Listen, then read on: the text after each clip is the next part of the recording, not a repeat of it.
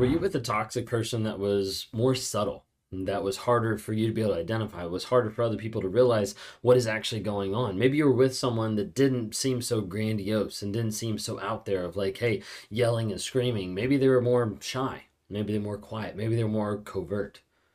See, a lot of times when we talk about narcissism, people normally have in their mind what narcissism is. Like the person snapping selfies or blowing up on social media or different things like that. People normally have in their eye an idea of what it might be. And the problem is so many people have that concept in their mind. They're like, I'm not with a narcissist. I'm just with, someone who's struggling with something or someone who's really shy or someone that doesn't want to communicate with me. And they start downplaying and minimizing the abuse that's actually happening in their life. Well, you never know. You might be involved with someone who is toxic, but not be able to know what's going on. It could be that you'd be dealing with a covert narcissist. Could be that you're dealing with a vulnerable narcissist. We're going to touch on that a little bit today. I've done a couple of videos on covert narcissism, and if you haven't watched that, check those out. Even ones where I try to compare both of them, overt and covert, just to give you an idea. But I wanted to step into just a little bit, dive into the world of vulnerable narcissists. Okay, it's very similar, so it's hard to be able to say like, oh, like wow, it's like so different. It's very similar in a lot of different ways, but I think there's a couple nuances that I want to pull out just from my own perspective. And just from stuff that I've looked up and read and researched some of like understanding some of it. So I want to come up with like 6 points that I'm talking to you about today, just about vulnerable narcissism and kind of give my take on it or my spin on it to give you like an idea of what I'm seeing. If you guys are new here, my name is Ben Taylor. I'm a self-aware narcissist on this platform to provide awareness, growth, healing, and change. And do that on multiple different platforms, multiple different areas by dropping free nuggets of truth everywhere. You can look at it on TikTok, Instagram, Facebook, YouTube, LinkedIn. Would love to be able to have you engage on any of those platforms there. Just look me up under Raw Motivations.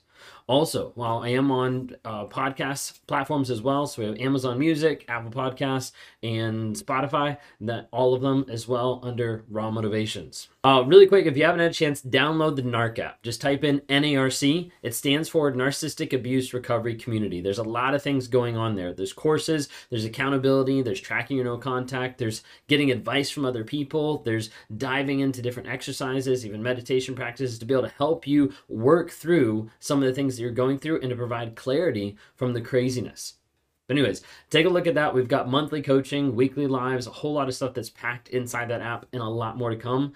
Download today for me the NARC app. Just type in NARC, Narcissistic Abuse Recovery Community, NARC, in Apple Store or Google Play. Anyways, diving in, vulnerable narcissists. So there's a lot of thought and there's a lot of theory that's happening, like even as we speak, about covert being now labeled vulnerable and like a bunch of different stuff. So I'm not diving into a bunch of like the newer stuff that I don't know a lot about. I'm diving into more of like what people have talked about and described a lot of times of being a vulnerable narcissist. So stick with me. We've got 6 things we're going to talk through today. Number 1 is a lot of times you'll see more of an introverted aspect of it. So this could be more of like a shy, the vulnerable aspect, but more of a shy, more of kind of like a pulled away. Almost like an aspect that they don't want to be the center of attention. They don't want to be the main person out there. This is the person that is not going to get involved with, big events, big things. Is not going to get involved in being like the center of attention. But a lot of times you'll see they'll still be partly center of attention. It's really interesting how it works. But typically with that personality aspect, you'll be more introverted, more shy, more something that's going to kind of pull back and not be the grandiose, like in your face, but more shy, more pulled back. A lot of times these people will come across as needing more time alone. Of like they disengage from parties, from people. They end up just doing their own thing. Sometimes they can come across like really unapproachable or maybe like cold. Oftentimes, like even in like a workplace environment, they'll be like unassertive, kind of like sitting back, kind of like gauging things. And oftentimes like people wonder like, maybe they're just better alone. Okay. The thing is, even with the introverted aspect, cannot say that today. So even with that, there's an aspect that they still think they're better than others. It's just not shown the same way. Just like with covert, just like with grandiose, like I think I'm better than everyone, but I know that that's not acceptable and I don't want to show that, so I'm going to hide it. Okay. And the second one I want to point out is the neurotic personality. So a lot of times this brings out like random subsets of different things going on. Like this might be like high anxiety or different like panic. It could be like depression. It could be different traits, different attributes that are like even like paranoia, like things that you're like, wait a second, like what's actually going on? A lot of times with this, it still goes back to the aspect of the ego, because it's going underneath of like, what about my looks? How are people perceiving me? How are people, understanding like who I am? Like what is actually going on there? Like they're trying still to create that image. A lot of times they want to make sure they have, that superior status, but they don't want to be perceived that way. They don't want to look that way. It's more of that covert aspect of kind of like going underneath the surface, but you'll have random little subsets of like the anxiousness, panic, depression, paranoia, several other things like that that are just different, that are not normal of what you might see in a person with the rest of these traits.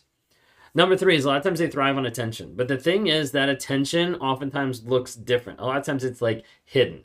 So it's not like attention of getting on stage and talking to thousands of people. It's more or less getting that attention through devious means a lot of times, or getting that attention through ways that everybody's paying attention, but it's not like they're putting themselves out there. Like they're the ones that are coming over to talk to them, or like they're the ones that are, seeking them out, and they don't want to cause drama, but a lot of times drama seems to follow them.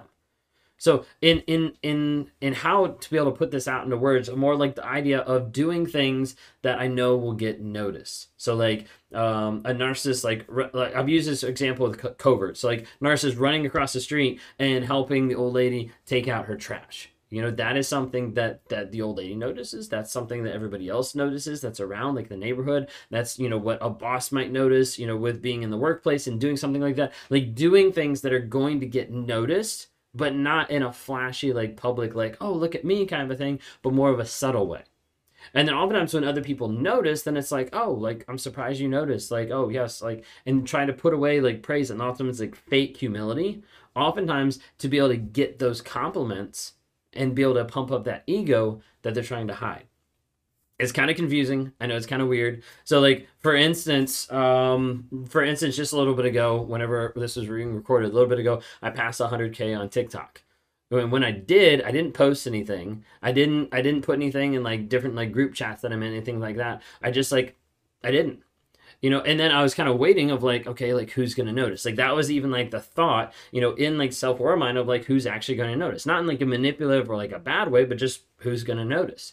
In an unhealed state, in a state of like, in all of that crap, it'd be like, hey, who's going to notice? And let me make sure I feed off of that. Let me make sure of like, oh my gosh, I didn't even notice. That kind of a thing would have been an easy way to go. Okay. Number 4, a split sense of self. So a lot of times when we talk about narcissism, we talk about shame, right? Shame is the underlying raging river that's underneath narcissism as a whole. And so with a vulnerable narcissist, you're going to have pride, you're going to have a negative like self-talk, and you're going to have shame all kind of like there. As a result, a lot of times you'll see a vulnerable narcissist be super sensitive, like extra sensitive to criticism. Oftentimes that criticism, might be something super small of like, hey, can you tweak this? Or hey, like this would be better. Or hey, this would help me out if you could do this. And all of a sudden it blows up. Either the rage, either the silent treatment, either subtle ways to be able to come back at you, but really sensitive to criticism. Like even more so, I think a lot of times than even just a regular narcissist or even a covert narcissist, but even like super sensitive to the smallest little bit of criticism. And then you're going to pay for the criticism you just gave. Number 5, blame others for mistakes. A lot of times you see this across the board with everything, okay? But it's always someone else's fault. I think the difference you see sometimes is with an overt narcissist, it's almost like never their fault and there's no way that they're going to take the blame.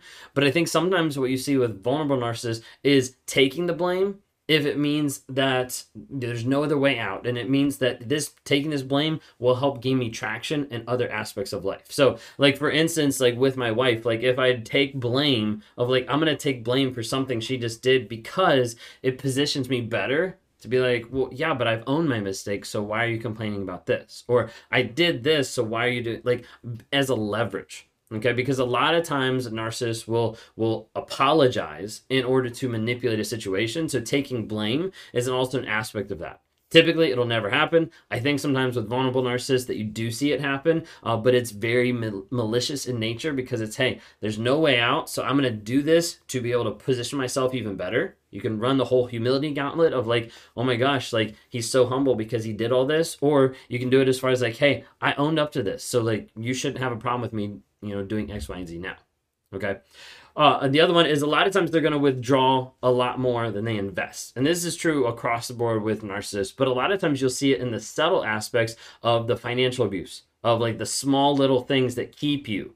Sometimes with like hoarding or like keeping hold of, lots of money, of like, hey, I'm gonna do everything in my power to make as much money, but I'm gonna live so that I don't spend anything, and so I don't give you anything, so I don't let my spouse, my kids have anything, like that kind of thing. Okay, like not paying for different things. I made a joke on a TikTok the other day of like, that's what narcissists do. They show up and they don't pay for stuff, because they want to be able to leverage other people. The idea is narcissists oftentimes will only invest in another person if they know they're going to get something out of it, if they know that it's going to benefit them. Hopefully that helped. That was a quick little rundown of just a couple things that I picked up and wanted to kind of highlight for you about vulnerable narcissists. Hope that helped. Leave some comments, questions below.